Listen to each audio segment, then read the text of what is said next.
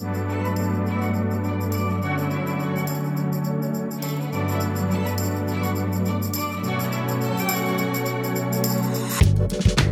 and welcome to Shop Small, Eat Big, where each episode we'll be speaking to an artisan food or drink business, baking, brewing, creating, making fantastic produce and selling it throughout the UK. We get under the hood to understand what inspired them, how the business got started, and the detail and love that goes into their products. Hope you enjoy listening. If you do, please give us a like, share, follow on our social media page, Pueblo UK, and any comments, please feel free to reach out on our contact email, hello@pueblofood.co.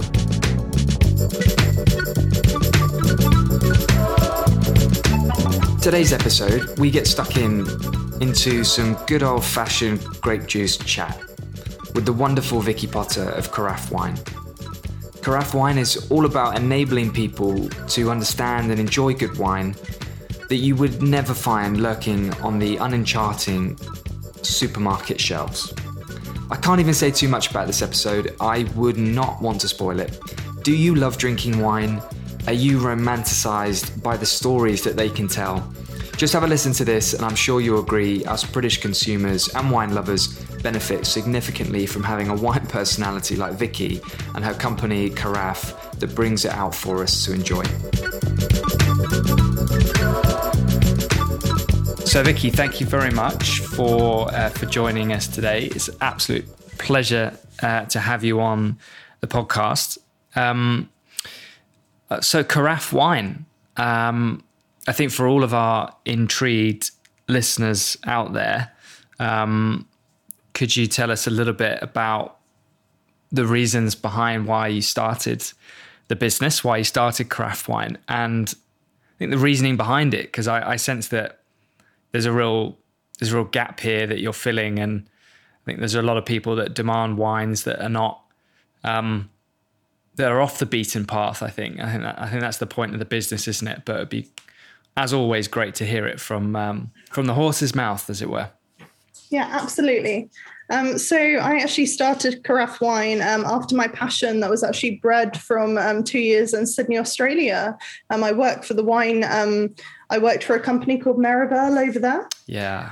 They had so many venues, and one of the ones I stumbled into was actually working within one of their wine divisions, and I just fell in love with it. The whole romanticism that kind of comes with wine as well. It was wonderful. But from then, it just kind of like started my journey that all I wanted to do was actually kind of be around wine and actually advance in it. What is it about? What? I mean, I've heard this before, and it's perfectly normal. But what do you think is the motive behind the romanticism, like behind wine? I mean, as you said, it's a real love affair, and I think that there are lots of careers and lots of businesses out there that you just don't get that same feeling, that same love and passion like you do for wine. And I think there's a big community of people that are super passionate about it. Like, what do you think? It seems unique. Absolutely. I think it's very unique in the fact that when you're working with wine, not only are you connected to actually visiting loads of places around the globe, so you get to travel with it, which is so wonderful in the industry, but also you're connected with different languages, because obviously you have to think of the different domains all around the world. You learn different like appellations and Bordeaux and all the different names and all sorts. So it's so wonderful to actually I've seen so many quotes saying that wine doesn't grow in an ugly place. It's all about beautiful places. So I think from the industry, you can discover really like kind of hidden gems within the globe. I know really interesting regions that are now just starting to kind of pop up and have the kind of spotlight on, similar to Greece, bits like that. Greece has got one of their red wines called Zino Mavro that's now been described as like a baby Barolo. There's so much more that people just need to kind of actually know about wine.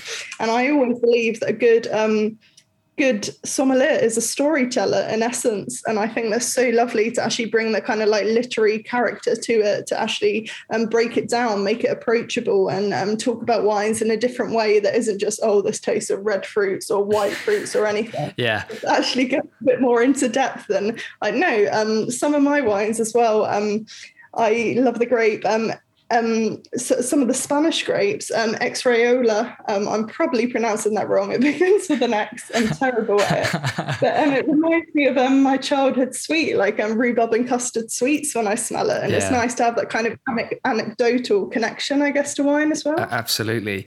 And I think you made a really good point there about sort of breaking the barriers down. I sense that a lot of people can be sort of relatively apprehensive about talking about wine unless you are, or you're certified in a certain way, or you have a qualification such as being a sommelier. Absolutely, but also, funnily enough, just you saying that, just piggybacking on your point, I actually find it funny that even in the industry, I still feel like that myself. It feels like a big kind of contest where people want to be, I know a bit more than you, and it's very much. It is, even when I know about wine, I feel like they'll be like, "But do you know this?" And they try and challenge you on it. So regardless of much studying how you do in the industry, I think there's always going to be some sort of elite. And pretentious wine, which I really want to break down. And that's something I really want to do as part of Carafe. How do you go about doing that? I mean, I appreciate that that's quite a big question, isn't it? And you probably break it down into small components, but what in your eyes, how do you break a stigma like that down? Is it, just a case of opening the doors and just allowing that two-way communication so that customers of craft wine can openly ask you a question about X, Y, and Z, or is it that? Is it openness of communication, or is it something a little bit deeper? I mean, for me personally, I just try and talk to guests, like my clients, as if they were my friends, my mates. I try and, by using language like that, like I use a lot of language in the site, like, hey, welcome to your new best friend, and bits like that. And to be a very mother of wine and bits like that, very much like kind of, I try and describe it as like the Disneyland for adults, because when you think of Disneyland, you just think of fun, you think of approachability. And I think that is something that, regardless of us being adults, we still need that kind of like whimsiness and that kind of fun to it. So I think a lot of it is the language that I deploy on the site. I'll call guest babe. I don't mind. It's a very I mean, it's very unorthodox in that kind of way. But you're taking away absolutely. You're taking away the formality, I think, of what people perceive to be in the wine industry, right? As you say, I think you used the word elitist, or maybe that was me, I can't remember, but at any point, that's a good point. I did use that. I mean, I acknowledge it, and I don't like it about the industry, and I'm not saying that in a negative way. There's so much things I love about the industry, and I'm not dissing the industry at all, but it does sometimes, it can be very unapproachable. Yeah. What was your path like to... well, actually, just a question. Are you a accredited sommelier? I mean, I have my level 2. That's already hard enough. That's already hard enough, is it not? How did you kind of get down that path of, you said you were working in Australia for that business, but sort of like before that, like what kind of gave you your route into this industry? Yeah, cool. So funnily enough, I was actually studying a degree in event management. That was in London, and as part of my course, they wanted to do a year in industry, and I decided, you know what, let's just go to Australia for it. There could be worse places. Well, absolutely, but it was one of those things that the university was very much like, okay, do you actually have a job there before you go and all this? And they weren't very happy to kind of sign me off saying, yeah, you're going to go a year jetting away abroad. And funnily enough, though, all the work I did in Australia was completely related to my degree. However, the company Merivale that I worked for over there, they had so many venues all around, and as part of the contract, actually working on doing a holiday visa, you can only spend a couple of months in one place. Okay. therefore, from that, I kind of kept bouncing venues, which is really nice because it gave me like a holistic view of the business. Yeah. But one of the venues I stumbled into was the Bottle Shop on Palings Lane, and it was a lovely florist and a lovely patisserie where we used to, at the end of the night, just kind of like share bottles from each, and I'll get free wine, I'll get free patisserie, and we'd just give them some wine. It was wonderful. It's just like an artisan's paradise. It sounds beautiful. Oh, absolutely. I used to come into my shift someday and they used to have little post-it notes on the fridge saying free champagne, help yourself. And I was like, okay, you know what? I think this is something that I could actually stay around in. Yeah. You know, I like this. free champagne. Yes. The answer is yes. Yeah, it'll always be yes. So, the company I work for as well, they used to import the best wines actually from Europe over, and obviously the tastiest grape juice from Australia as well. Right. So when I ended up returning home to England, I saw so many producers, some that are only just starting to like kind of break waves in the UK. They're only just gaining in popularity. So I feel like I've kind of got this sixth sense about what's going to be popular, and that's what I really try and establish from my site on Carafe, and interesting producers, everything we get as well. I've completely cherry picked myself. So it's not, sometimes you can get big companies where they kind of push certain wines because they want those wines sold, but everything, I only take on something if I believe it, which I think kind of like differentiates us from some other wine brands. That's really interesting. And I quite like the comment that you made about how, you know, traveling away and being in places like Australia has enabled you to get a really good picture of trends. And then, you know, coming back into the UK, as you say, almost like having sort of a sixth sense as to what's coming up next. I suppose that's probably part and parcel of why you started up this business, why Carafe Wine actually exists. That I suppose is probably quite a critical point within your mission, is it not? Oh, it certainly is. I think as well, in the nicest way, from working in so many different businesses, I've seen them do things really well and I've seen them do things really bad. That's a good thing, isn't it? You know, you learn, you take that. Absolutely. I've always had that kind of sense going, you know, well, if it was my business, I wouldn't do it that way. Or, oh, that was such a good idea. I'd love to implement that. And I think from that, just after kind of bouncing around in different parts of the industry, or even different industries, because I did a bit of retail and all sorts. So I think from it, it's been like, you know what, I want to kind of put all those best aspects together. I know what to avoid. I know kind of thing, and just want to kind of, do it on my own. Yeah. So you have your reasoning, you have your market gap, your niche. You're quite clear on that, and that makes it, I think, really easy to present a business and a proposition to outbound to consumers that would like to come in and to buy from you. Question: What did you find having started this business? I don't know if this is your first business or you've had others that you've set up yourself, but obviously if it is your first, were there any sort of particular challenges or sort of setbacks that you sort of immediately faced? I mean, what did you find, just in your experience, was kind of the hardest part of getting Carafe Wine off the ground? Yeah, absolutely. So this is my first business. One of the things I remember when I was actually starting up is I really value the importance of marketing. And that was something from the get-go. I was like, right, I'm going to get myself in this paper. I'm going to get myself here and this kind of thing. But I think one of the toughest things is actually establishing brand confidence and brand awareness. I read a scary statistic that said 98% of the time, 98 of people, the first time they visit a website, they do not purchase from it, even if they're interested in the business.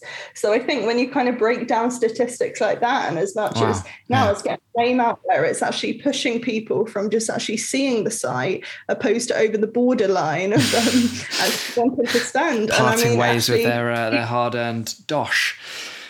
Absolutely. And in the pandemic, it's a completely different minefield because you don't know what people's spending habits are. For me, I always thought I needed to gain to the crowd in the pandemic because obviously people are drinking more at home, so surely they want to be drinking less at home. But now, because how long the pandemic has gone on for, there's some people that just particularly just want to get the cheapest thing, just because they're not earning as much, they're on furlough, and then when things start to open up, then they have the cash to start spending on wine. So I mean, it's been hit and miss, just kind of figuring out where people want to spend their money at the moment. It's just completely new, I think.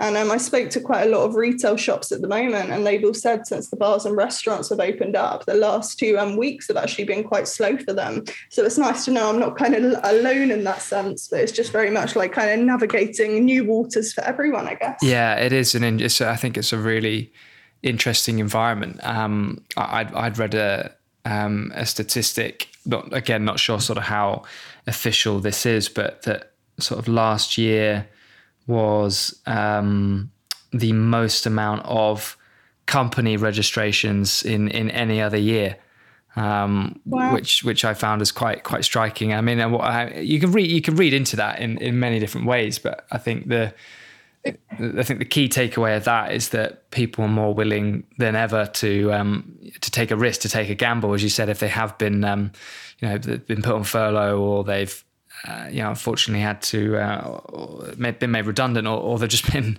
let go for whatever reason. That there's, a little bit more, potentially a little bit more risk in the air, a little bit more innovation, that people are willing to take a bit of a gamble and go for it. But to your point, in terms of sort of resources on an individual level, like how much people are prepared to pay, it's interesting. You've kind of got, on the one hand, people have been at home for a long time and they've been drinking, so they've not been going out to restaurants and bars. But then, as you say, on the other hand, there is the income element, and obviously if that's a bit lower, perhaps the choice that a consumer makes when it comes to a bottle of wine, and the convenience as well, right, is, supermarkets have been doing very well, haven't they? I think that's the, how do you, I mean, you're not solving nationwide problems, but like, how do you feel that, that you can get around that, and that you can encourage, people? I mean, I don't know what necessarily what demographics you guys go for, but, how do you encourage people to, have a little bit of diversity when it comes to wine? Because I mean, I sense that lots of people that do buy wine generally do, and if they buy it regularly, they do generally care about what they're buying. So I think you've got that as a strength, haven't you? Oh, most certainly. I mean, I think when it comes to, for instance, if you purchase wine in a supermarket, I mean, everyone just has their comfort bottle, when people are unconfident about wine, they find a wine they like and they will hold on to it with all force. And every time they come in, they go, well, I'll get the same bottle because at least I know I like it. And that is something that we just resoundingly hear. That's the chicken tikka masala effect, that is, I think, isn't it? That's what I'm thinking. Absolutely. Same Indian takeaway order, it's very much in that kind of like ballpark, being like, I know what I like, that's what I'm getting. So the way that I think we've tried to get around that is actually via, first of all, just offering free delivery with no minimum spend. I think, especially for a small independent business, that's actually quite a rarity. Yeah, I'd agree. Just have someone to try something new, and actually to give the confidence for them to be able to, and like no harm, no foul, like whatever your price point is, just buy the bottle. And because every single tasting note on the site is completely handwritten by myself. We have over 200 wines in our inventory right now. Oh my God, so, that's a lot of notes. It certainly is. The amount of essays and PDFs I've got of just writing notes. But I think it's so nice to, opposed to, I think sometimes when you can see some tasting notes, they can be just a bit uninspired and they don't really tell you anything specific. But I think if you can kind of take someone or transport them in the tasting notes, or give them something a bit anecdotal that they can actually relate to a bit more, it's so much easier. Like you hear of those gins that smell like Parma violets selling really well, and it's very much similar to that, just trying to find the right things. And I'm trying to not be I really want to be approachable with it as well. Funnily enough, I'm so honest with my tasting notes. It's not one of the wines I sell, but I used to I used to sell when I was working in different wine bars this grape called Catarato, and for some reason, every time I smelt it, it smelt like Heinz baked beans. I have no idea what it was. It's such a bizarre smell, and every time I'd serve it to someone, they're like, "There's such a familiar smell on this. I can't understand what it is." And I'm like, "Oh, Heinz baked beans." They're like, "That's it." Well, so that wasn't just you then. So like that there was a clear pattern there of Heinz baked beans running through. This is mad. Yeah, absolutely. But it just makes me laugh, and I try and still have. I mean, I don't say any of my wines. Like, so did you put that on your tasting notes? Did you put Heinz baked beans on your tasting notes for that wine? I mean, luckily I do not sell this wine. It's personally not a wine that I particularly enjoy. I just think it's that expression of the grape. I have found that grape and blended recently with Pinot Grigio, and it's so much more quaffable. But it's just quite funny. Like, I put one of the wines I've got that has a long finale, like at the end of a Whitney Houston ballad and stuff like that. I just think it's so nice to have something so different. So this is an added value. This is, I think I'm building a better picture now of craft wine. You're not just buying wine, are you? You're buying the story behind it, and not just you're buying the story. It's being narrated by you in a way. I think I'm very good at actually talking to people face to face. So I think that's kind of been a challenge in the pandemic, because at the moment my presence is purely online. It's now trying to get out and places to actually say, "Hey, this is me. This is what the website's about." Because I think it's so easy to think that things, until they actually read the tasting notes, they don't know that. They don't know the connection and everything behind, and that everything's been completely written by scratch. Yeah. What would you say are your, and I think you're very clear on this, so I think this is going to be a very easy question for you to answer, but like, what are your sort of core principles when it comes to the wines that you sell at Carafe? Do you have a sort of very sort of specific and clear guidelines that you look for when you're bringing your inventory in?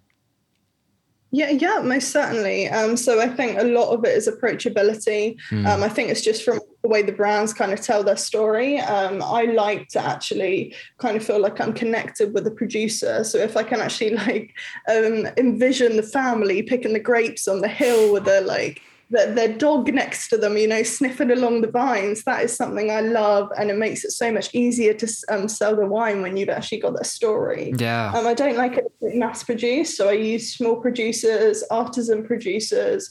I mean, I even use producers from London, funnily enough. I use the wonderful Black Book that I actually had the opportunity to help bottle with them last year in COVID. I was actually bottling the Pinot Noir with them, and that was wonderful. Wow, that is amazing. That's a good question, actually, that I didn't think about, but I think this is a good one. How do you perceive winemaking in the UK like now? I mean, I think there's been unparalleled difference from like even 15, 20 years ago. And I think we're all aware that climate change has been a bit of a factor there, certainly over time. But what's your perception of UK winemaking, and are those wines that you want to be able to bring into Carafe as well?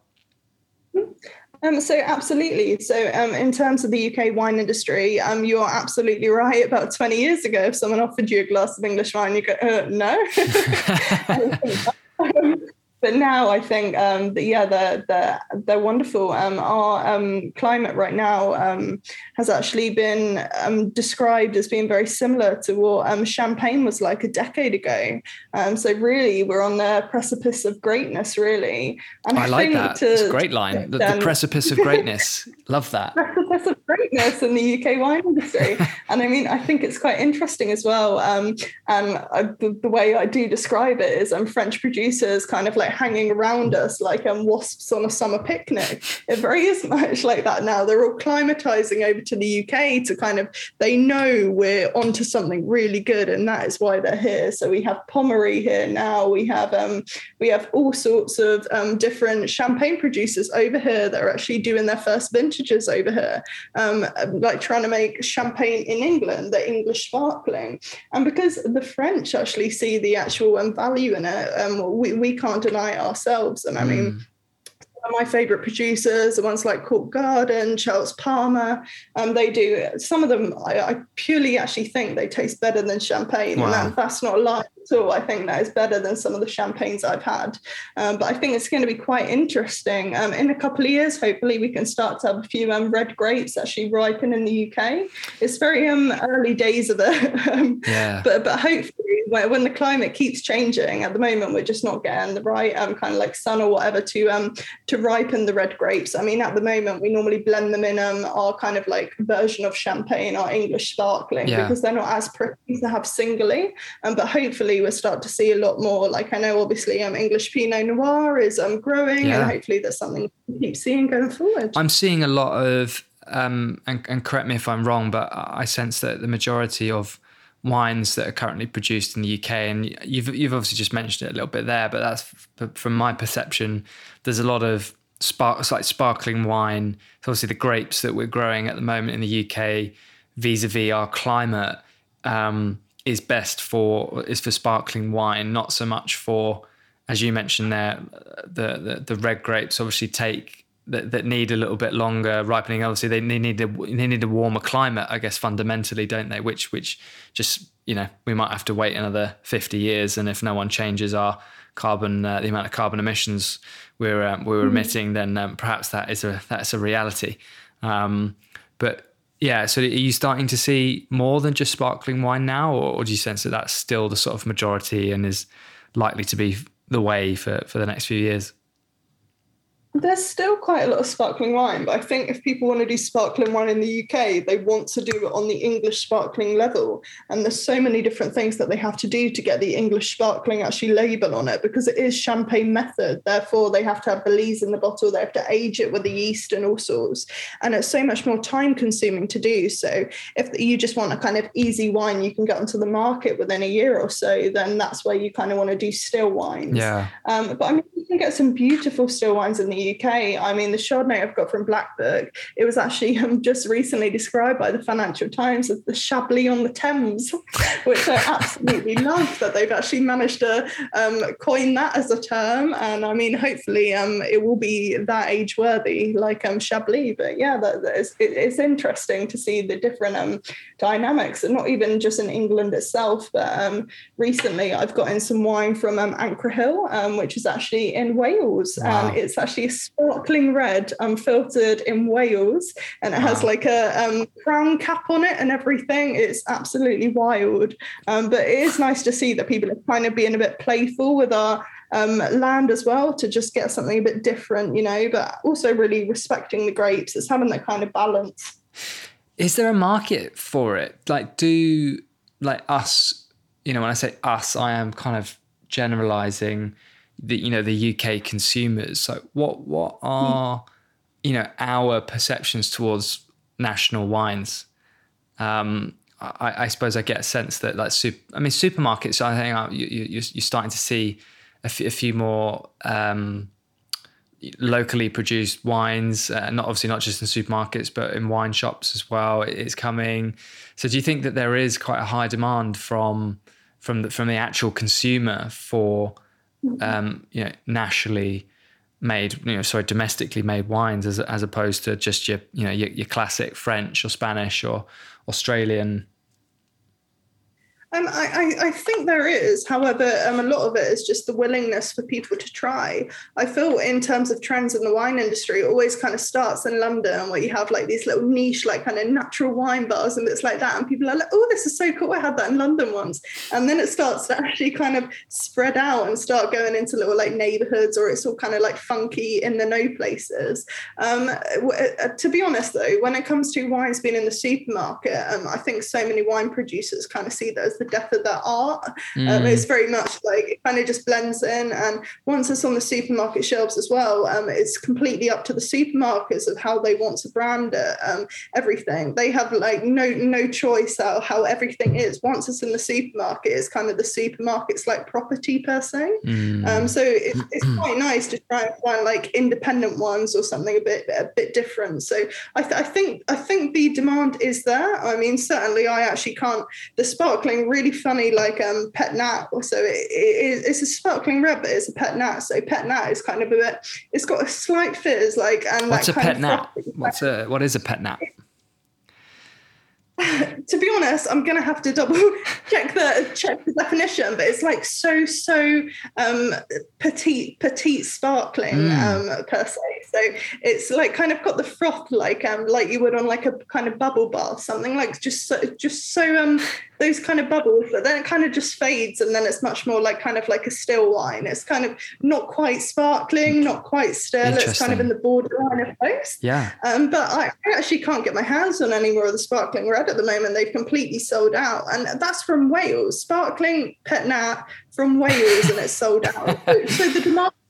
Well, maybe that answers my question. Maybe that just answers my question entirely, doesn't it? Yeah. I mean, sparkling wine from Wales, it has been cleared out. So there's your answer. I can't get the orange wine either. They have an orange wine that they've called Clockwork Orange. And orange wine is white wine with extended skin contact that actually gives like an orange hue to it. And it's kind of, I guess, when you do red wine in production, you actually leave the skins on to actually have that kind of like color contact. So it's a white wine with that color contact. And I can't even get the orange wine. That's actually only ever on allocation. It's terribly, terribly hard to get, but it does show you that things are changing. People want interesting stuff. And I think with some of the orange wines as well, they can be a bit similar to craft beers. So now we're kind of going into a completely different category altogether. And I love that though. And I think there's, I don't know if I think you may have listened to a couple of the episodes from this podcast, and I've recorded quite a few now. And I think one of the trends that I suppose that you're really, really seeing, and it's well evidenced by businesses like yours, is just the fact that people are more aware these days about where things come from, how they are made, like what they're buying. Like fundamentally, like there's just more of a care, and they're willing to take the time out to observe what it is that they're buying and what this company stands for in terms of its ethics and morals, the ingredients, the packaging. You just get a sense that there's a real more than ever. I think this is kind of one of the first generations where you're seeing that, that we're coining that phrase, support local, shop local. There really seems to be quite a movement, and perhaps maybe it's not as mainstream as, you don't see it, and it's not something that you see in the press every day, but I think it's very well evidenced here. I mean, just like you mentioned with the Welsh wine company, the way they're getting cleared out, like you would have never known that, but it's no, not at all. I tried it on a whim and then just fell in love with them. So it is interesting to see how the times are changing. But in respect to like supporting local as well, people do want to know all behind of where the products are from, like the kind of foundations, the beliefs of the company they're even buying for. So I think that's one of the things as well that's actually quite interesting to mention about Carafe. We have actually joined part of a wonderful movement called 1% for the Planet. And 1% of the planet, they donate at minimum, being a member, you donate at minimum 1% of all annual sales to environmental charities. So it's nice to just kind of have that foundation from day one wanting to give back. I don't kind of want that corporate social responsibility kind of hanging over me thinking, I need to give back. How big do you need to be to do it? So that's class. It's nice for us to actually just get that from day one, just kind of established into who we are. Yeah, I think that, as you say, that completely sort of fits in with who you are and what the business is about. So no, that's class. Well, I think that's amazing. And kind of on that subject more broadly, I sense that you guys you do have a very strong strong eco focus as well as a business. As you even, I think I saw quoted on your site that there's a lot of love and care that goes into the packaging even as well. Is that sort of something that you really sort of thought about when you set up the business and you were delivering the wines, so you wanted it to be in packaging that was sustainable? Oh, absolutely. I mean, it even came to the down to the details, like the adhesive on our like tape is like, and our stickers, is it biodegradable and all this kind of things. Because I think really now establishing a business in the 21st century, it doesn't make sense to have to pivot later down the line if from day one you try and do it right. I didn't want to have to do, you see all these things about corrective press releases having to go, oh, now without plastic. Why? Yeah. If you're starting a business in the 21st century, why are you doing it with plastic in the first place? So I think from day one, I was very kind of cautious on that. With any time I was getting anything printed, it was like, well, how sustainable is this? How can I kind of move forward with this? So one of the things I did as well, which I've actually sourced vintage kind of wraps, which I actually wrap around the bottles. So they're kind of like, so nice little kind of like notch wrap, something a bit different, opposed to having to like wrap around with all sorts that were kind of like just something a bit different, and then people can it's a good repurposing for like bits of fabric or whatnot that you've got kind of around that people aren't really going to do much with, and then that kind of goes to a new home, and it's something just a bit different, really. Yeah, completely. Now, something that I am really curious about, knowing a little bit more on, I wouldn't class myself as a wine nerd at all, but I'm really interested in, and I think you've used the term sort of like natural wines, which I think you've sort of openly said on your site that it's quite a sort of vague and ambiguous term, and I think there's a lot of subcomponents within whether a wine is being natural. And there was one that stood out to me that I'd never heard of, and that was low intervention, which obviously just feels like a wine you would never ever have in a mainstream shop, or less likely to find that. So what is that exactly, and is that on trend now? Are people buying that type of wine? Of course. So when it comes to low intervention wine, the best way that I kind of describe it is if the winemaker kind of is like the self-soothing parent. It kind of lets the kid cry itself out, And I mean, that's what I think very much like the grapes. They kind of just leave them to their own devices. They only actually intervene when kind of needed, but they want to just let them do their job, and they want them to kind of learn on their own. So I think a lot of low intervention wine, they wouldn't. Low intervention as in they don't intervene, so they don't really do much to it. They let the grapes kind of do their job, and let the grapes kind of speak to them and tell them really what the wine that they're going to be, and all sorts. I mean, a lot of low intervention wine as well, a lot of it is biodynamic. Biodynamic wine, they do all sorts with biodynamic wine, where they actually look at the positions of the moon, and they do certain things on certain days depending on the phases of the moon. So they may that's detailed. Look at one day, so they leave some of the other day. They do pruning on certain days, and it's all to do with the phases of the moon. It's all to do with energies, and putting energies into the bottles, into the barrels. Sometimes they play music. I remember once when I was working in London, a guy came in and he was like, this is what we used to play to the grapes, and he's coming out with a big acoustic guitar being like, this is what we put against our Chilean like sub. And I was like, okay. But it is interesting to actually see that they do different stuff, and they say that there's different music that they play that actually instills different energies. But I mean, some of it can seem a bit out there, but I guess it depends on different people's kind of like beliefs. And I guess it's really the principles that's actually behind those methods. But I mean, they've had experiments like this in school where they've had two plants next to each other, and they've told the kids to insult one and compliment the other. And the one they've insulted has died, even though all the conditions are the same, except for the actual words you put in. So there is some sort of method behind the madness. I mean, I'm certainly not a scientist to actually know that, but it is interesting.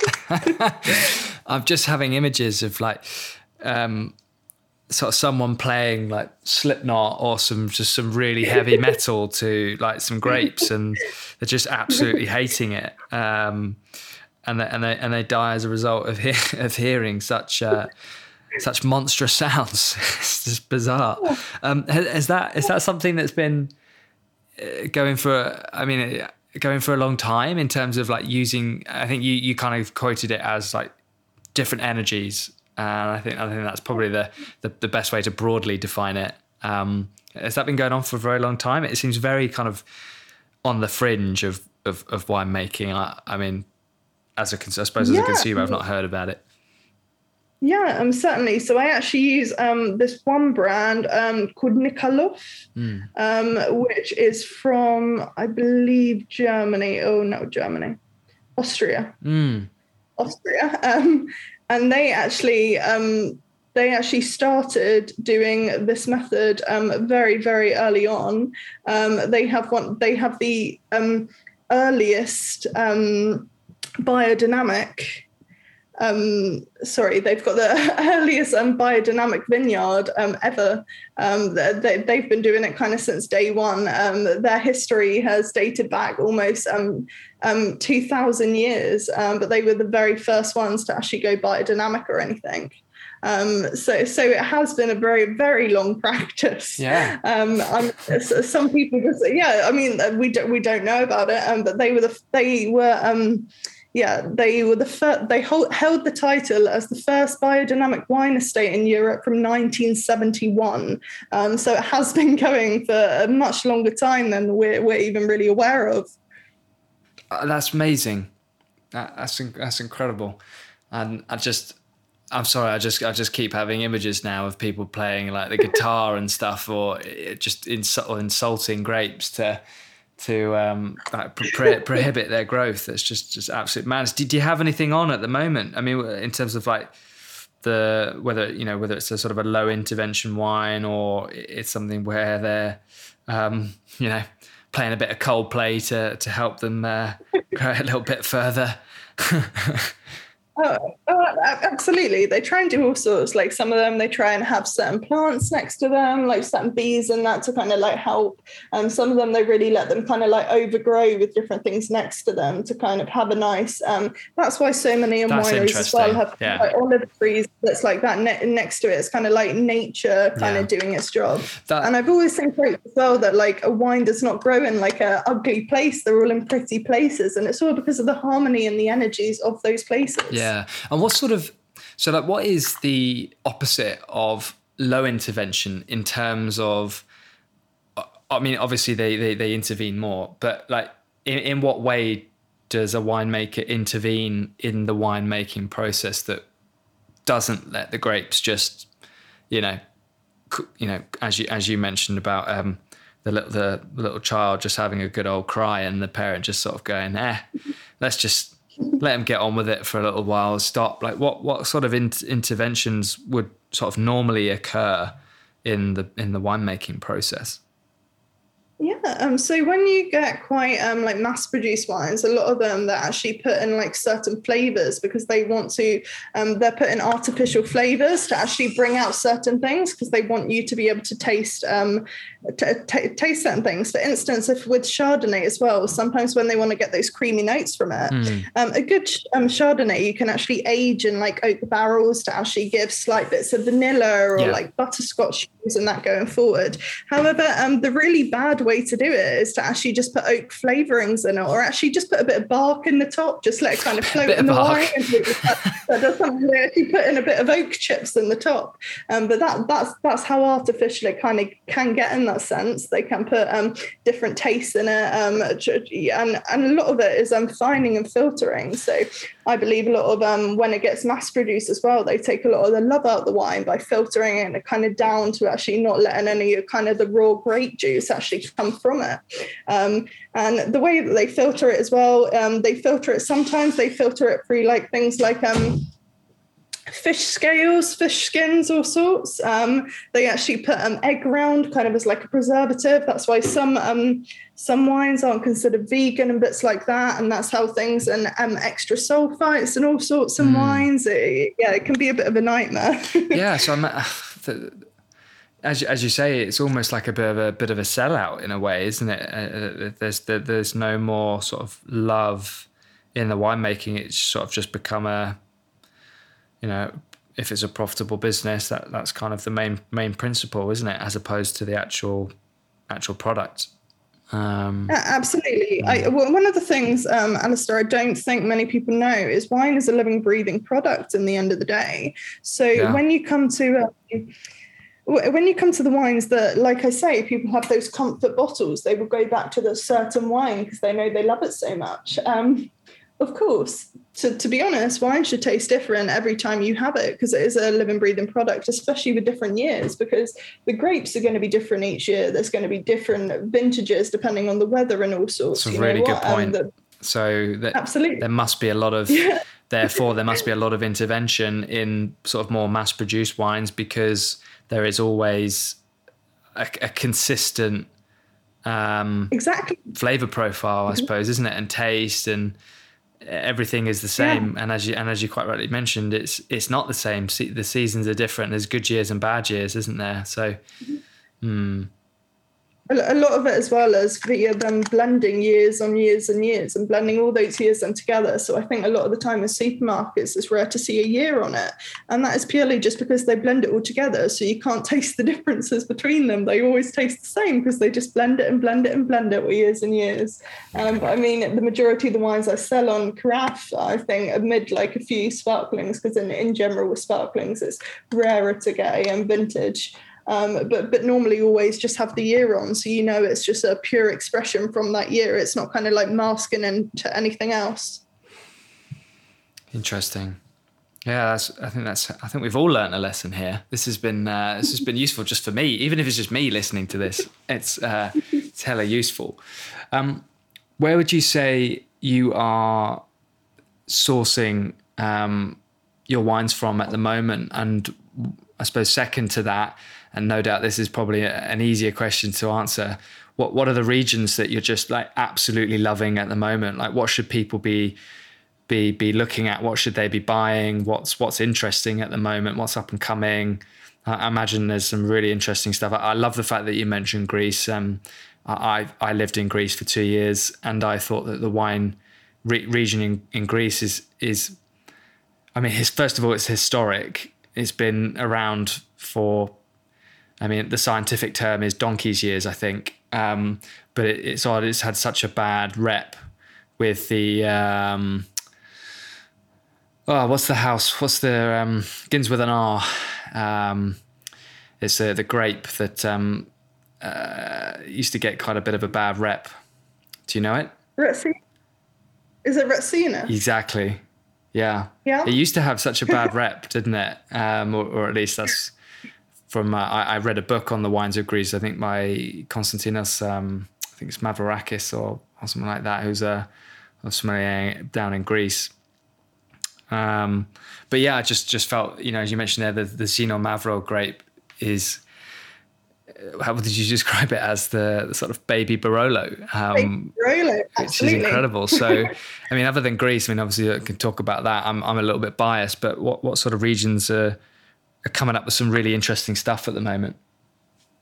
I personally think the US is really getting that. I've been trying some really interesting orange wines. They're actually lending themselves more as rosés. So orange wines just being the extended skin contact on a white wine. So, Kelly Fox has a wonderful Pinot Gris from there, and it's absolutely insane. It looks completely pink. It kind of tastes a bit like Jolly Ranchers, those kind of like American, I guess, kind of flavors. Those kind of like red cherry, quince, fresh fig. It's wonderful. Yeah. But I think they're doing some really interesting things. They're starting to kind of, instead of just doing the traditional kind of, I guess you think, California Cabernet and like Napa Cab and all that kind of thing, they're doing something a bit different now. I mean, I also follow Martha Stoneman, and she's got this one wine called Post-Filtration White, which is mad. And it's a bit kind of similar to like a sour beer thing going on. Oh, wow. It's a bit like a Mexican like Pilsner, with lime and salt, like watered down pineapple soda. It's very different, and it's so kind of like unfiltered, like raw. It's that kind of really like pure grape juice, and it's just so fun. So I think they're definitely ones to kind of like keep your eye out from, especially now we're starting to get really cool wines from the US, not anything else that anyone's seen before. I think they're a good one to keep your eye on. And what about in Europe? Is there anything interesting going on? Either, you know, a little bit close to home, and also it sounds like there's a ton going on in the UK. So I get a sense that there's going to be plenty of wines in Carafe Wines stock that come domestically. But what do you see in Europe as well? Do you see anything over there? Yeah, absolutely. I'm a big fan of Italian wine. I drink a lot of Italian wine. There's so many different bits all around, and all from like small different producers. I mean, I love Sicily. I love all the producers there. I mean, to be honest, I'd just love to do a whole tour of Italy of all the different ones. But a lot of them as well, they're using all kind of native grapes, the ones we don't really know that well, but they kind of go really well together. Like one of my favorite producers there is Andrea Occupinti. He does very lovely ones with native grapes. And they're just so beautiful. They're so kind of energetic. He was actually inspired by one of the best wines out there, Domaine Romney Conti, which is actually one of the most expensive wines in the world. And he was actually inspired by that. And he actually, that was one of the first wines that he tasted. And after that, he decided, right, that's it. I want to make my own wine. So it's quite interesting to kind of see the story and stuff of how they get there. Yeah, absolutely amazing. And what does 2021 and beyond look like for Carafe Wine? Like, what do you kind of sort of see as your expectations for the year, or sort of any expansionary plans, or what's the focus for you guys from sort of now and beyond? Absolutely. So we're looking to actually open up our subscriptions. We were looking at that for a while. It's just finding out the right time to actually kind of release them to everyone. Yeah. But we're looking to do stuff like around the world. It's all very kind of inspired by Daft Punk. We've got like a photo of them just holding like a glass of wine, a lovely graphic that was created by my designer, Robin. And it's wonderful, but it's to actually travel around the world through your wines and go on like a flight around the globe via them. I love it. Around the world, actually like taking you to different places. I've got a Cabernet Franc from Brazil. I have a Syrah from Morocco. Some really interesting things that you can actually taste as part of that. Super. Then I've even got Sweet Child of Wine by Guns N' Roses. You said it. Love that. Honestly, I just like the puns too much. I think that's one of the things as well. I think that differentiates. You're just having way too much fun with this, aren't you? This isn't a business anymore. You're just having far too much fun. Love it though. Absolutely. It's good. It's one of those kind of points that can kind of like make or break, because people don't like puns. They're not going to like Carafe, because I am so punny to a point of it just like being painful for some people, but I love it. But nevertheless, Guns N' Roses, some really interesting, like quaffable, gluggable wines, Sauvignon, bubbly, Beaujolais, just really like nice cheeky wines.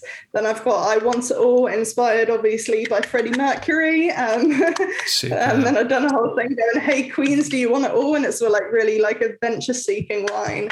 So that'll be quite nice actually coming up this year to actually have something a bit different. In the summer, fingers crossed, we're actually really going to try and do park and garden drops around Kent. So if people just need that chilled bottle of wine in the summer, they don't know where to go for it, I can actually just drop it round, which would be quite nice actually. I know a few different competitors did that in London, which was wonderful, having little bike careers that actually just went round and drop chilled bottles of wine when people wanted it on time slots. So if you're ever having a picnic nearby and you're low on wine, we'll be here.